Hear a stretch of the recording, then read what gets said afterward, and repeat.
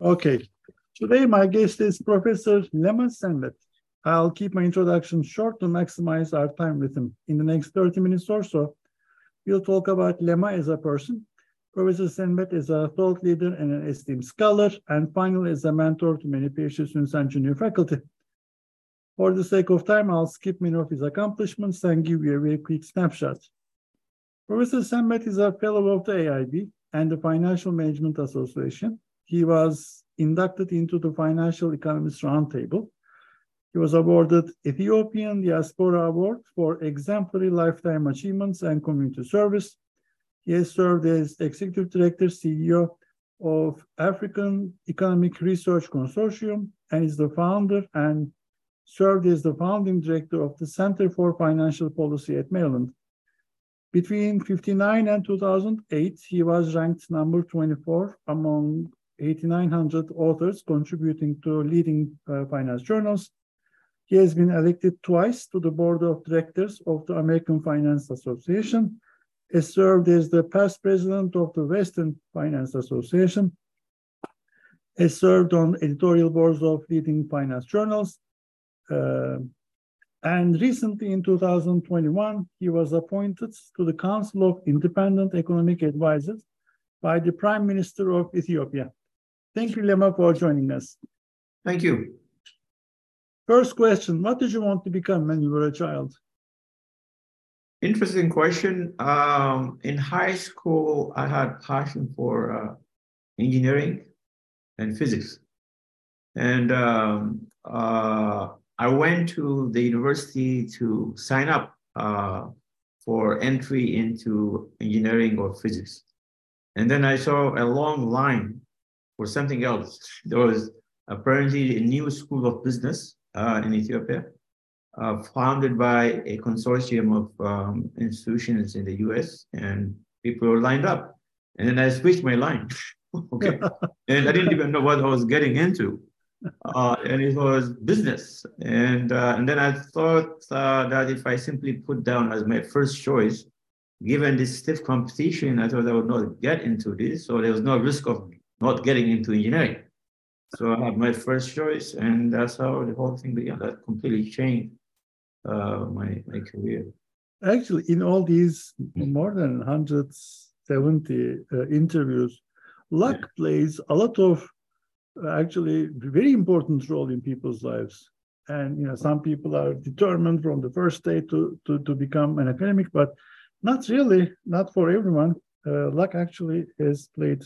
In fact, my journey is totally uncharted. I don't want to go into every epoch. That fact, where I'm at now is really an outcome of very uncharted journey for me. I'm curious, Lemma. Yes. So you didn't get into the engineering line. You got into the business school line. Then after Ethiopia, what happened? So basically, I came here to get my master's and then go back to Ethiopia, because those were very good old days. Emperor Haile Selassie was still in power, so it was unusual for Ethiopians to go overseas and not come back. Okay, and then what happened was, when I was at UCLA, they had a pretty innovative structure of MBA. Two options. One was a more quantitative option, and you get that done within a year. And the other one was a regular option. And I was funding myself for the most part. I opted for the 1 year option. And then as soon as I got done, I didn't want to go back immediately. Okay. And then I went to my professor. I said, look, I'm looking for some options so that I can get money and then go back. And the guy said, why don't you apply for a PhD program? That's the other element of uncharted territory. I think I won't stop her. That's how I, and then my plan, by the way, was not even to finish the PhD program, to really stay and get, I knew that they give money. So my plan was to just stay for 1 year and go back to Ethiopia. Then things changed. That's what happened.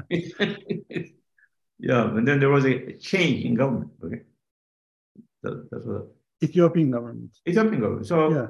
So basically, they, and it ends up changing by trajectory, basically.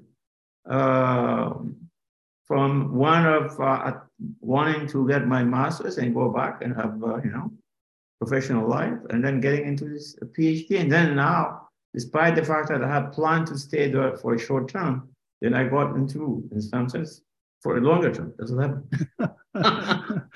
Beautiful.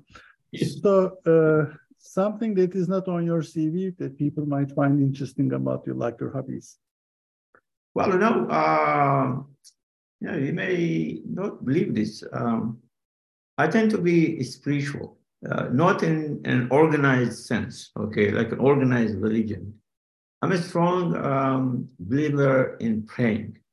And then from this angle that when we came to this planet, we are really beyond ourselves. So the whole idea of, I don't even go to church regularly, but I have this deep notion that whenever I face challenges, I feel like there's somebody else with me, okay?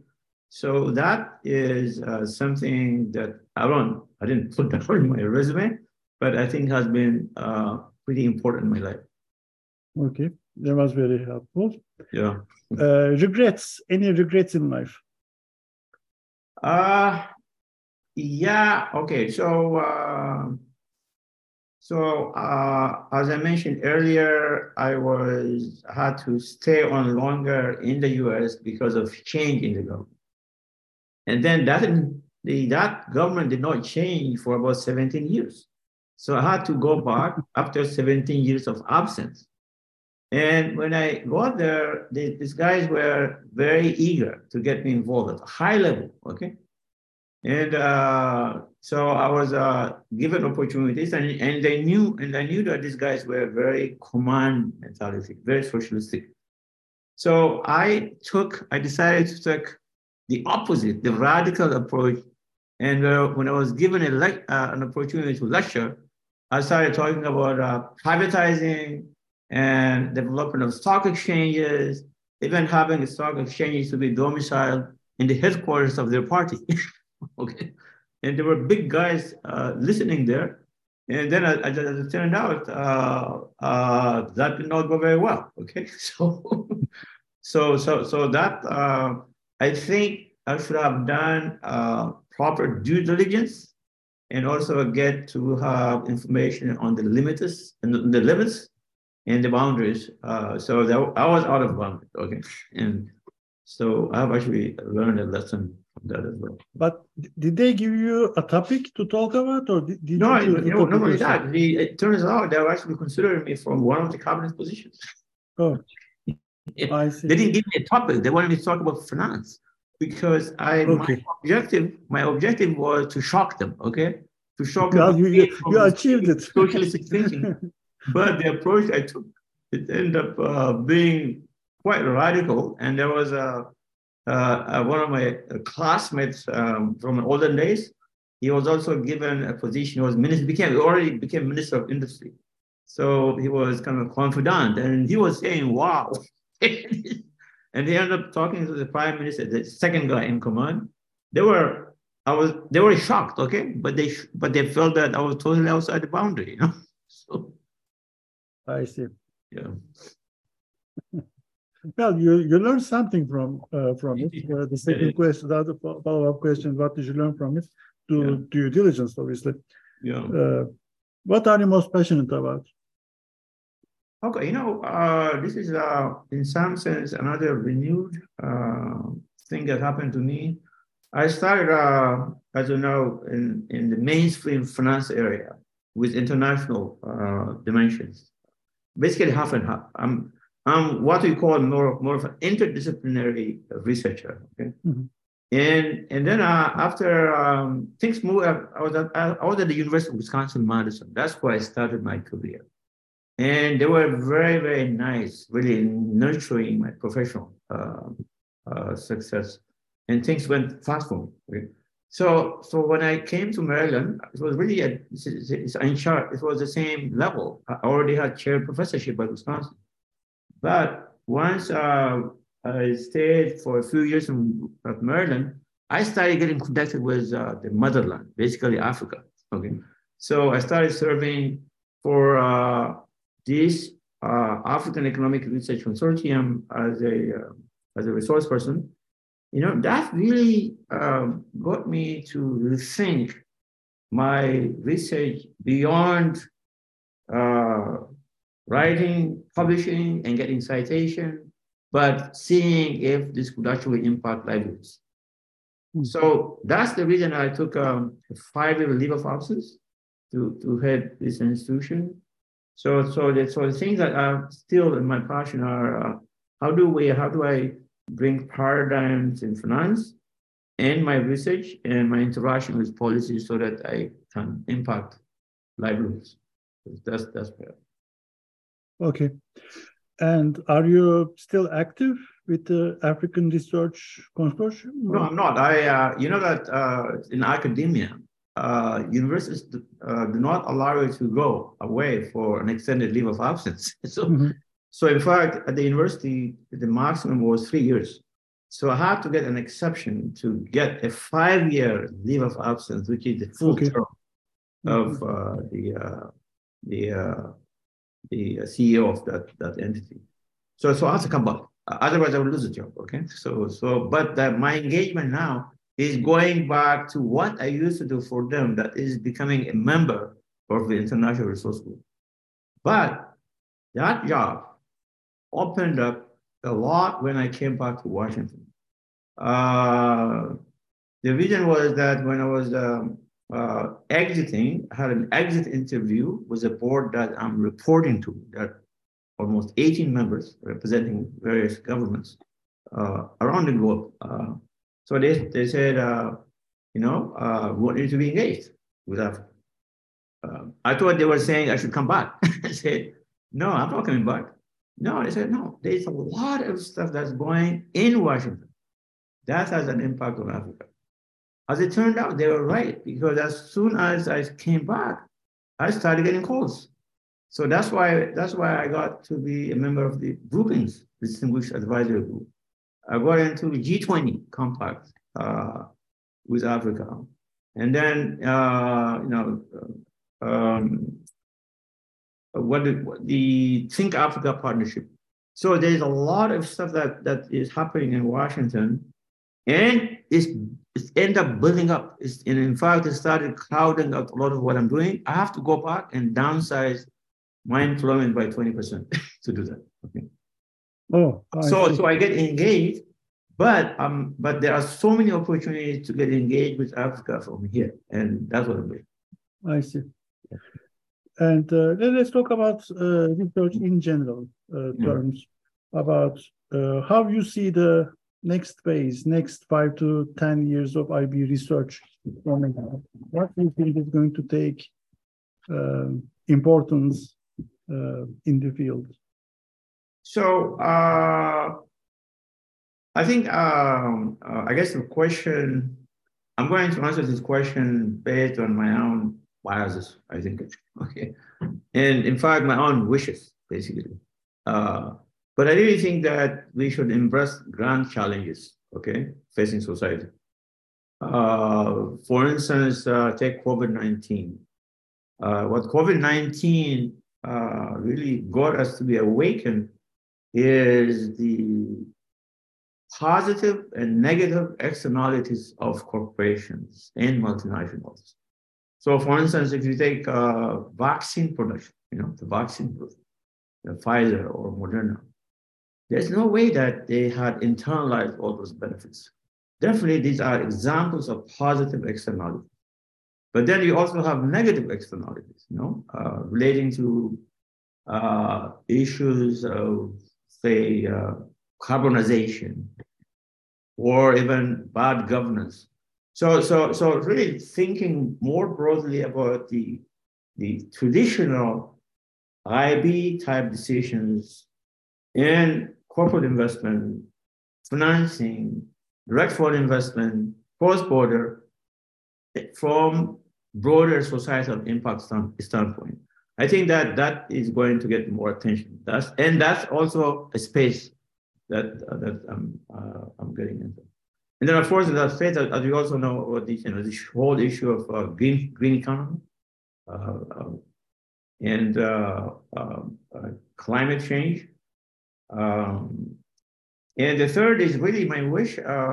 I feel like there is a lot of silo amongst disciplines, um, like finance, marketing, and strategy. As a result, the mainstream finance guys have difficulty communicating with them. There is finance and IB, right? Even like communicating GIPs to the finance community. Okay, and then I presume that's also happening in other areas as well. So greater integration of IB research into their respective disciplines so that there will be no silo within and also with the respective disciplines. In fact, this is something that we're actually trying pushing now with the GIFs in the finance track. Okay. Yeah. About the grand challenges you started discussing, are we talking about in general terms in the world, in the globe, or are we talking about a specific area, or is there anything specific to Africa that is going to be the driver for that context? So Africa is definitely one example. In fact, I should have mentioned that because that's one area which is grossly under-researched in IB. Okay. And it turns out that, by the way, Africa is very heavily researched in economics. In fact, there are Nobel Prize winners in economics, okay, researching on Africa. But IB, so there is actually growing attention now. There is a slight growing attention. I'm actually sitting on a paper which has been submitted to GIPS on this issue. So Africa definitely is part of the challenge. And I would say it's a grand challenge because you have a host of imperfections, institutions, and governance, political economies, which are pretty much grand, is that right? And then really taking the IB paradigms, and also getting informed by the African specifics to actually enhance IB research is one challenging example that you mentioned. But I was also broadly talking about grand challenges in terms of these burning issues that we talk about, the environment, climate change, the fintech, by the way, fintech, these are financial technology-enabled financial services. They have IB implications. We talk about financial entrepreneurship globally, and these are actually cross-border. And so the technology dimension, that's an example of the finance part. But there are also other disciplines in IB that also would be guided by, and then you have this, artificial intelligence, machine learning on the analytic side. So. Econ has a very well-established stream in Africa studies, for sure. How come IB, especially our management journals, international management journals, have been less than stellar in this? The issue is not endemic to IB. It is endemic to business research. I think IB being part of business, I see this issue in marketing. I see the issue in finance. I see in strategy. So really, it's a business research phenomenon. Okay, and that is heavily under researched. And I think that IB actually should take a lead. Given that there's a huge void out there in the business. Economics, they were dealing with global issues, in the macro, and they were dealing with development issues. And you cannot deal with development without looking at low-income countries in Asia, in India, Africa. So the nature of the paradigms that began in economics are actually broader. But business is, we kind of, it's almost like a private sector mentality, right? When we start private sector mentality. And the other one, kind of private public space mentality. So I think, there's a pretty large gap that needs to be bridged. And I'm glad that you brought this up because I didn't actually put it in terms of research challenges, right? The Africa, the regional gap, basically. Yeah. So what are some of the initiatives that you're taking at JIBS in your capacity to bring these issues to more forefront of in conversation? a variety of ways. One is we are using this talk about survey or survey pieces or like synthetic papers. In fact, we have actually a couple of commissioned papers out there. And then, of course, now there is also an initiative to bring Africa into not. I think your question is yes. I don't think we have gotten into the Africa yet. In the Okay. Something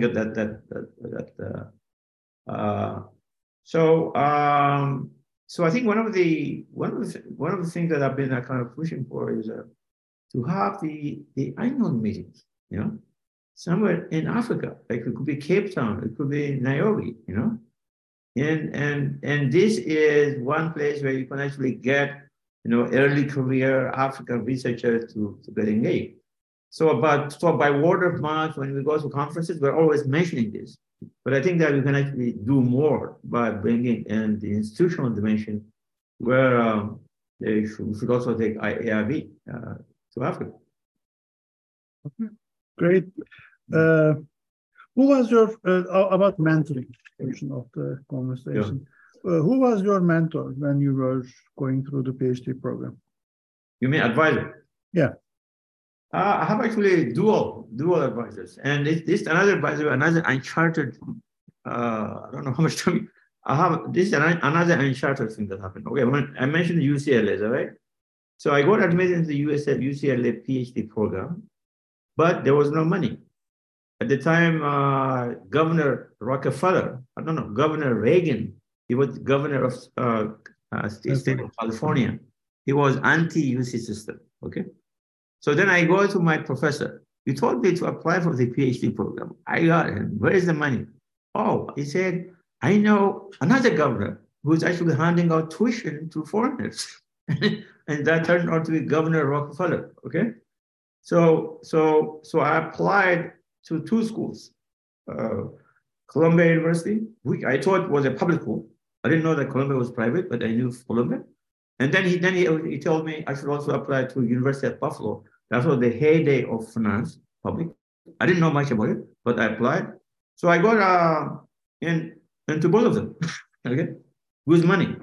So since I knew Columbia first, I went to Columbia. And then in a week, I go to somebody's office. I knock at the guy's office to get some help. And this fearsome guy shows up and said, don't see my office hours. And I was planning to stay there. Remember, I was only planning to stay for 1 year anyway, get money and go back with you. So then I flew to Buffalo, okay? And they gave me a red carpet treatment. And this was a heyday. And so there's two guys, like I got like really specialized mentoring. It was, then I became, that's what happened. And then even with Buffalo, the main incentive for me was they were giving me more money, and that would keep me for 1 year before I go back to Ethiopia. Okay, but so there were two guys. There was Andy Chen. He's a chair prof at I think it's retired now, SMU. So the other guy he died. And then so one very important thing for our cohort because Buffalo kind of declined after that, is that we became almost like buddies with faculty, okay? And there was this guy named Stanley Kahn. We were rivals, and we're in the same job market, getting interviews by the same schools. And then we're getting these offers from same universities. And then we decided to go to the same university, Wisconsin. and then we defended our thesis the same day. It's Interesting. Yeah. Across the board, you've seen many PhD students. You've seen their common mistakes. What are some of the most major common mistakes that doctoral students make? Maybe the one thing that I wanted to mention is that how about a measure of success in producing students? Okay, so and at least one of them ended up becoming more prominent than I. Okay, so I have, for instance, this guy who actually became the editor of the Journal of Finance and became the president of the American Finance Association. Oh, Rick Green. Okay. Oh, yeah. Yeah, and then I have Bob Damon, who also went to Carnegie Mellon, another prominent guy. He became the dean at Carnegie. And then Craig Lewis at Vanderbilt, SEC chief economist, is now a chair prof. You know, so I have a string of professors, especially from Wisconsin. Okay? So I have so that's really one thing that I'm really proud of. You know, and in terms of mistakes, I don't have. I mean, really simple. For instance, when papers get rejected, the temptation is to shop around for another journal, right? And send it without doing anything about that paper. So one of the things that I mentioned is that you should always revise that paper based on the comments and suggestions that you got from the guy, even if that person has rejected your paper. First of all, there will be an improvement in what we're doing. Secondly, by the way, you'll be surprised. Sometimes the same guys would end up getting that paper at another journal, you know. So that is kind of a common mistake that people tend to make. The other is, you know, there is a positive external. The entire profession is designed around externalities. So by the time you get your paper done, it's not just you, you know. So you write your paper, you make presentations, you get comments, suggestions, and there's a kind of free positive externality out there, conference organ. All you should take full utilization of that. Because yeah, of course we don't cite everything. We don't say everyone that dealt with is my co-author, but nonetheless, there is access to a positive externality. The other is writing. And writing. I mean, you keep on writing. I mean, communication is key. And sometimes they kind of, you know, they take this approach, start kind of building up, saying that maybe towards the end, okay, I go to the punchline. See, that's not a good strategy. You should get the punchline across immediately in the paper, immediately before it. So a lot of people do not even read, you know. Sometimes they read your abstract, their conclusions, maybe they go to introduction. So so getting this early on is really important. And of course, you should have a thick skin, you know. I mean, so some of these workshops could be very radical, you know. In fact, what I said in Ethiopia, the radical lecture that I provided, is actually peanuts relative to the radical lectures that we'll see in University of Chicago, you know. But it was too radical for another audience, but it was not radical. I was coming from this academic, you know, this academic background, you know. So I think the other is, as a result, took me a while. You know, early on, you know, we also tend to go through this Chicago type kind of confrontational. You know, we used to do that, and I'm thinking that you really don't have to be as confrontational. You can actually take your message approach, and this kind of I'm calmed down. Okay, so my advice is really you be calm. You don't have to be kind of the whole notion of negativism. It's no.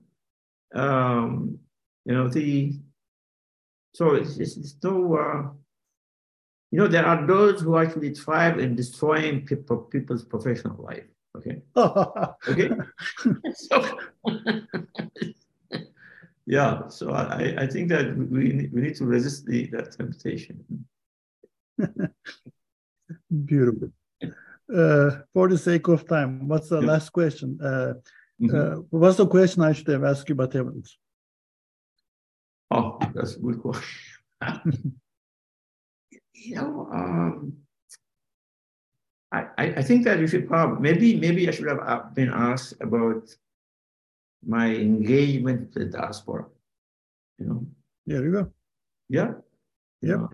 Even African, Ethiopian, the value proposition of diaspora, and I become even much more aware as a result of this U.S. Africa summit. There was a huge summit in December. It was 44 African leaders coming to Washington, D.C. Oh, yeah, we didn't know that. Yeah, Africa, leaders. So the U.S. is now very big on Africa, and in part because of China. China is big, So they are actually going in a big way. And what is interesting is that they are playing. They're actually incorporating the diaspora input, and they've actually used it. So that I think, and that is in some sense, the whole thing about going back to Africa and doing, member of ARC, I would not have been doing that if I were not African diaspora. I don't think so. So yeah. I think that, by the way, that should be one of the research agenda items for AIB too.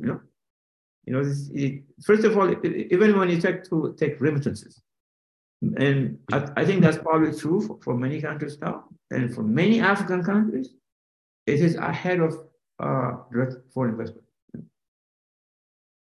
I mean, the Belt and Road initiatives are mostly misunderstood. The American mentality is different than the European mentality, the Turkish mentality, the Chinese mentality. These corridors are mostly misunderstood. They look at it as the Silk Road again, is being revived. The magnitude of the investment and the ideology behind these initiatives are completely different. And there's so much to do actually on how people are approaching it. Is it going to be a new colonial effort or not by some institutions? Thank you so much. Which country do you come from? You have an accent like me also. I'm Turkish. Oh, okay. Yeah. Yep. So thank you for your time. I enjoyed our conversation a lot. I look forward to keeping in touch, and I'm sure the audience will agree with me. This was very helpful. So you're turning off the recording? Yes.